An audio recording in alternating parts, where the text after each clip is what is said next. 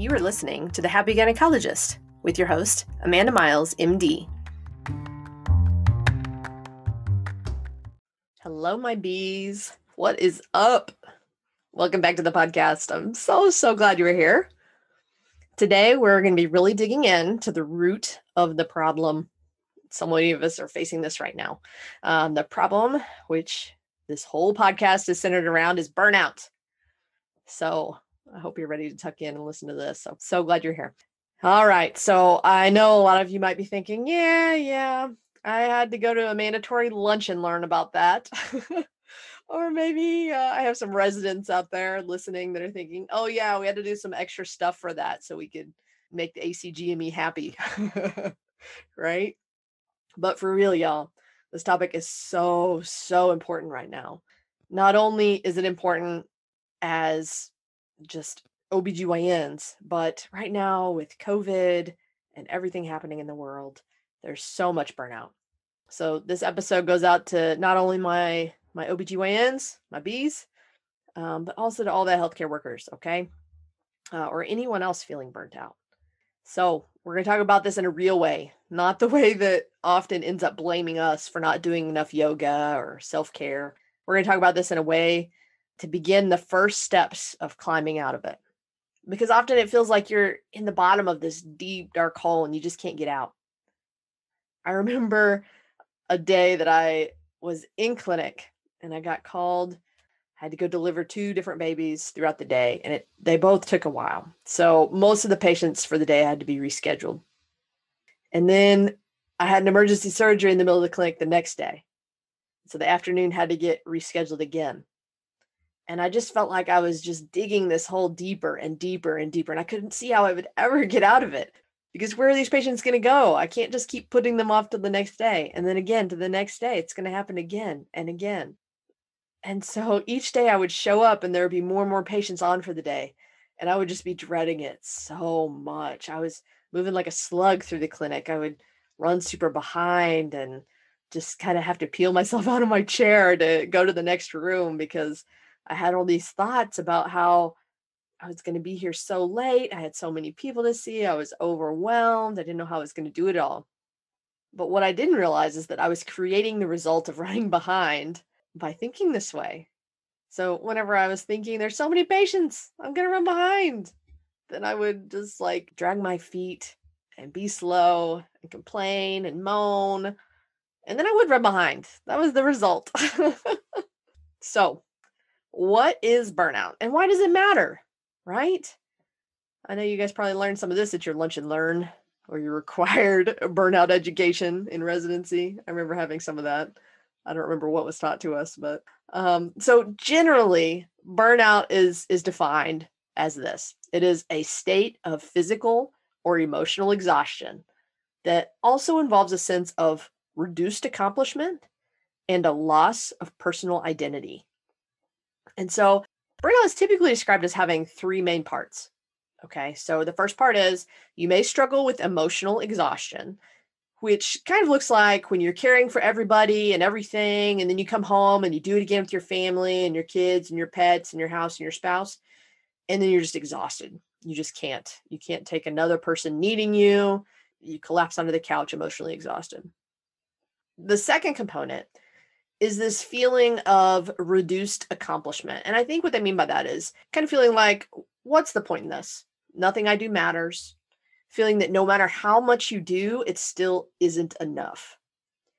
I think that as a mom, I definitely felt that both at work and at home. No matter how much I do, I'm still a bad mom. Or, no matter how much I do, I'm still not a good enough doctor. And then the third component, depersonalization. So that essentially means that we find it hard to care as much as we once did. It's kind of the F it stage, right? So the patients that we're caring for are now just one more task on our list of things to do. We have no more empathy. Maybe we use all of our energy to do these things and take care of everybody at work. And then once we get home, we have nothing left. And we're just like, F it. I don't even care. I don't even care about y'all, and get real, mad at everybody. When we look at burnout, one of the big surveys from Medscape is the Physician Burnout and Suicide Report. And why this matters is because the 46% of OBGYNs are currently experiencing burnout. The three main causes that they identified were, number one, too many bureaucratic tasks. So that's like your charts, your paperwork, your phone messages, your prior authorizations, your prescription refills, a lot of stuff that tends to fall on us more now that there's all these EMRs that we have to put in the orders now. You can't just tell the nurse what you want, and that kind of stuff, which, I mean, is that the right way? I don't know. I don't know what's right, but it seems like the number of bureaucratic tasks just continues to increase sometimes. The second main cause listed was too many hours at work. And the third main cause was lack of respect from administration, staff, and colleagues. And there were a whole bunch of other reasons. I think there were probably 6 or 8 more reasons. Some of those were like lack of control, not getting paid enough, feeling like a cog in the wheel of a big company. What I think is interesting about this is that in the Medscape survey, what was not included in contributing to burnout was that we also have home lives that are contributing to this every day. Maybe we're juggling kids and the house, pets, soccer practice, the list goes on, right? Female physicians are 60% more likely to report suffering from burnout than male counterparts. That's why it's important. Okay. So maybe this survey was off a little bit because Medscape didn't factor in the mom guilt part. I don't know if any of you guys suffer from mom guilt. I think it's kind of a standard issue thing. Whenever you become a mom, you're issued your mom guilt for the rest of your life. So the Medscape survey also reported, interestingly enough, how we cope with burnout. And this was interesting to me because the number one way or coping mechanism, way we cope with burnout that was listed by physicians was that we isolate from others. Have you ever done this? Have you ever thought, OMG, I just need to be alone right now? And then you sit in the car for 15 minutes before you go into work. Or maybe you hide from your kids in the bathroom once you get home. They're like banging on the door. Their little fingers are coming underneath the door. Maybe you sit on the couch with your snacks and your wine while you binge Netflix after the kids all go to bed, and you kind of ignore your husband the whole time. You just kind of isolate over on your couch. Yeah, I used to be really good at all this too.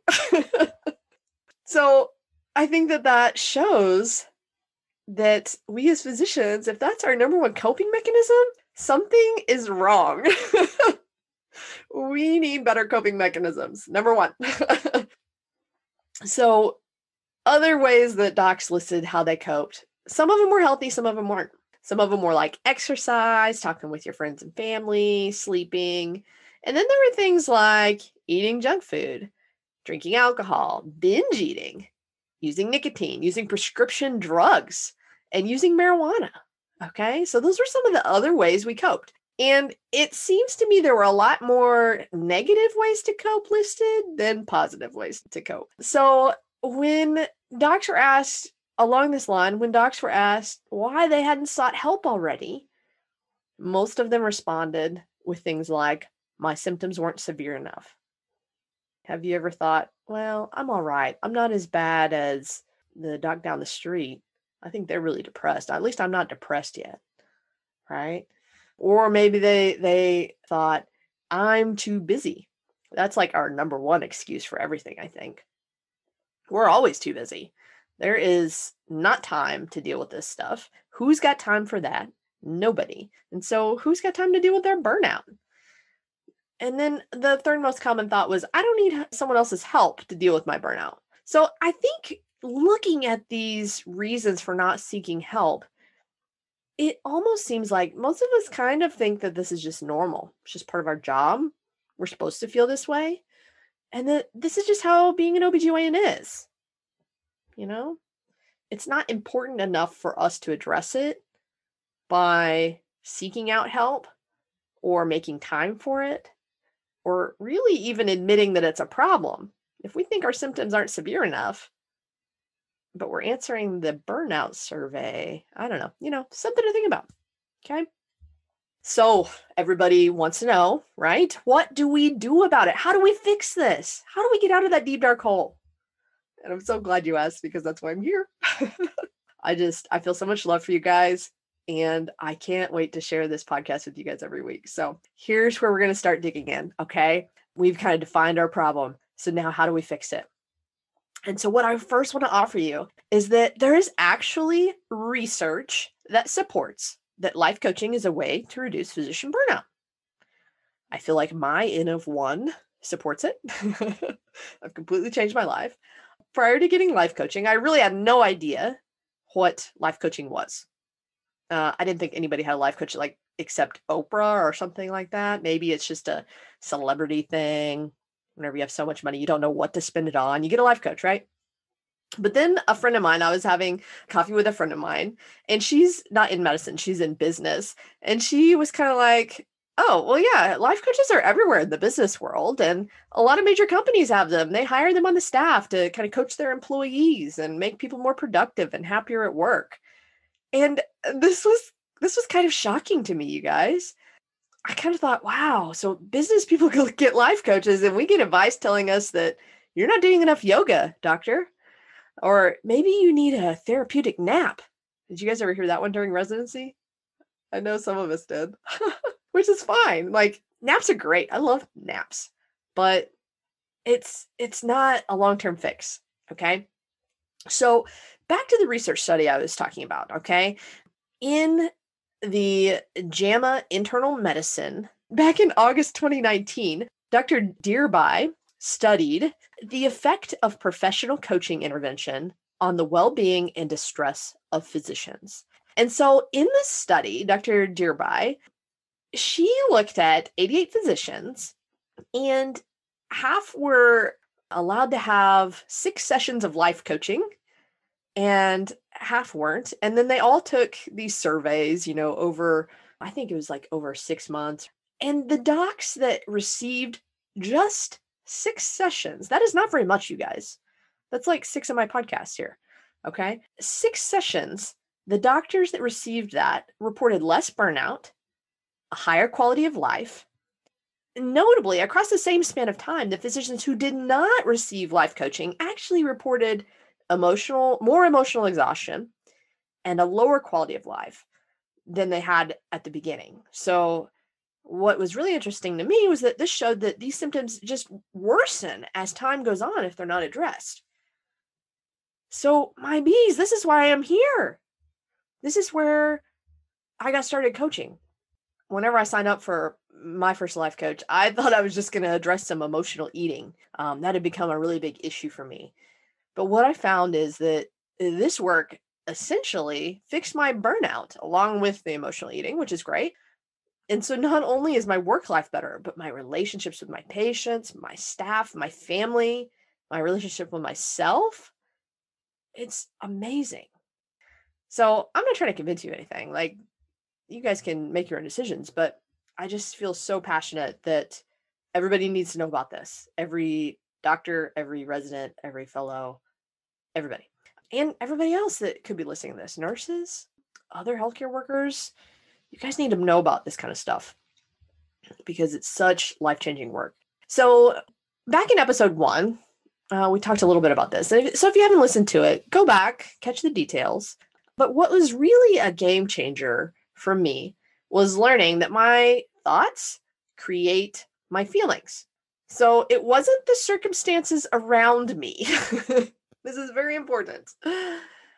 None of the things that were happening to me at work had any bearing on my feelings. It was the thoughts that I thought about them.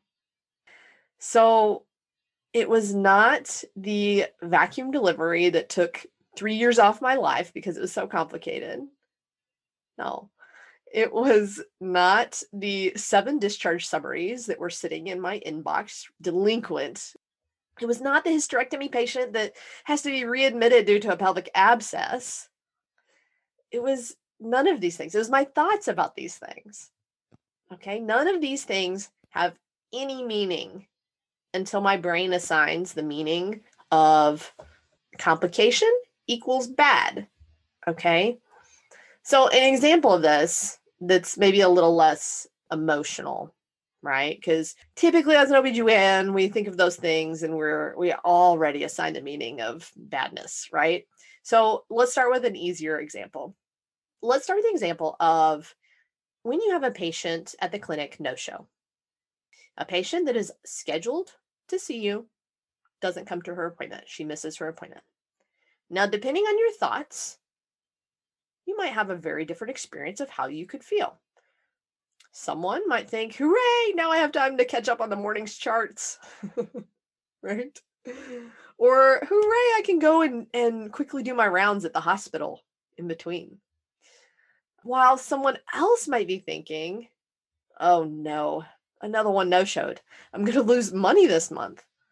While maybe even a third doc, they look at their schedule, they see a patient that was on the schedule, didn't come to her appointment. They may think, oh, I hope that she's okay.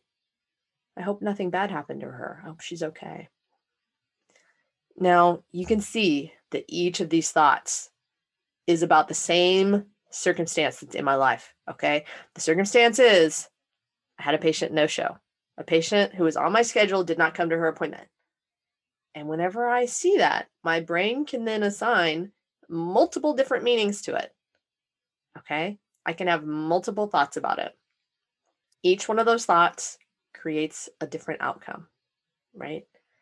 If I'm feeling like, hooray, now I can finish my charts, I'm going to be like really productive. I'm going to do some charts. I'm going to, be efficient, be in a good mood. If I'm thinking, oh my gosh, I had another no-show, how am I going to make money? And how am I going to pay my student loans? And how am I going to, keep seeing patients and, yada, yada, yada. You can see that these are two different, very different outcomes, two different results, right?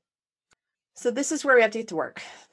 Realizing that our thoughts create our feelings. That is step one. Just being aware, just knowing my thoughts create my feelings. So part of this awareness is just starting to watch how your brain responds to certain things. Watching these sentences that are in your brain and just observing them. And also observing that sometimes your brain likes to really get worked up about things. Some people would define this as mindfulness. Mindfulness is just being aware and not judging your thoughts and your emotions, just noticing them with a sense of curiosity. Noticing that your brain sometimes wants to be dramatic and sometimes it assigns meaning to things that isn't really a fact. I like to ask myself whenever I feel upset, what am I making this mean about me? What is my brain making this mean? Or maybe I check in with my brain whenever I'm having a bad day and ask myself, what's going on, brain? What's going on up there? Just kind of with a sense of curiosity. Sometimes I'll even answer out loud. My office staff hears me say things all the time, like, my brain's being really dramatic about the schedule today. Or maybe I might even name my feelings now. And I might say, I'm feeling really overwhelmed right now because I think we're going to be here working late whenever I look at the schedule. You can see that I'm not saying the schedule is awful. The schedule is the reason. No, I'm like acknowledging that it is this feeling coming from within me that is leading to all the drama. Okay. The thoughts and feelings inside me are leading to the drama. So when I vocalize this out loud, sometimes it just seems silly. I'm like, I feel really overwhelmed right now because I think I'm going to be here late. That seems a little silly. And I'm immediately in a mode of trying to find a solution so I can get out of the office on time. And I've noticed that my office staff will do the same. They're so great. So this isn't a complaining session. It's just verbalizing my feelings. I'm verbalizing them and I'm accepting them. I feel overwhelmed by this thought, and that is okay. Just naming the feeling or vocalizing it, saying it out loud, saying what is happening in your mind allows you to feel it and allows you to process what is happening so that you can start to work through it. So we're not in a hurry to try and fix our brain and find a happy thought and be, glass half full kind of people and, only look at the positive side. We're not in a hurry to do that. The first step is always, we just need to be aware of what the thoughts are that are causing the negative emotions. We need to see how this is truly playing out in our lives. This could be playing out at work. This could be playing out at home. We need to be aware and mindful of where our burnout is really coming from. So right now, you may want to say to me, but I know where it's coming from. It's from the call and the late patients and the horrible 3 a.m. shoulder dystocia and the kids being maniacs whenever I walk through the door. I know this because that is exactly what my brain used to do too. Listen, sister, those are all thoughts. Write them down. Write down all those thoughts. Then underline the facts. And then you can start being aware of how your brain is assigning a negative meaning to all the facts. So the facts are that I just said, all that stuff that was kind of the drama, right? The facts are you take call. That's true. You can prove that in a court of law. Instead of saying the patient was late, you can say, well, the patient showed up at 10:31 and not 10:30. That's a fact. Instead of saying the horrible 3 a.m. shoulder dystocia, that's a thought, okay? The fact there is you went to the hospital at 3 a.m. and delivered a baby, during which time a shoulder dystocia occurred. That could be proven in a court of law. I hate to even say court of law next to shoulder dystocia, y'all. I know, that caused a little tachycardia in some. I'm sorry. That was not kind of me. But you can see the facts of the matter are there was a baby that came out at 3 a.m. and a shoulder dystocia occurred. Your brain assigned the meaning of how horrible it was and how you're going to get sued and how the baby might have problems. Okay, your brain is going there. That's not the facts, though. Whenever you're thinking about your kids being maniacs whenever you walk through the door, well, the facts of that matter are only that you have kids that are present when you get home. Whether they're maniacs or not, I don't know. That can't be proven in a court of law, so we can't say it's a fact. Although probably lots of moms would agree with that one. So where I'm going with this is I want you to start being more mindful. I want you to start paying attention to these sentences in your brain. Whenever you have kind of a storm of what I call drama storm going through your mind, go write down these thoughts, underline the facts, see what your brain is trying to convince you of, okay? And then just start showing yourself, it seems like every time I come home, I start having these really negative thoughts about how my kids are maniacs. And just start noticing the patterns, because awareness is the first step to digging yourself out of this burnout hole. I promise you, this is where the work is at. And this is what is going to start you on the journey to feeling better at work, at home, all of it. So my bees, I want you to practice this, practice being mindful, watching these thoughts as they kind of go through your brain, and then paying attention to where they keep showing up. Oftentimes we will have a negative thought pattern that just keeps showing up, but in different places of our life, like at home or at work. It's the same kind of thought that keeps showing up, leading to negative feelings. So I want you to work on your mindfulness, work on really watching your thoughts, being aware, but not judging them. We are curious about them, but we're not judgmental, because you can't help what your brain thinks. You really can't sometimes, right? But you can help guide it. That is the key here. You can help guide it and kindly let your brain know that it might be confused or mistaken. Okay. So I hope that everybody has a great week. I am so excited again to have you here. I know I keep saying that, but I really do mean it, you guys. So I will see you guys next week. I hope you guys have a great week. Bye-bye.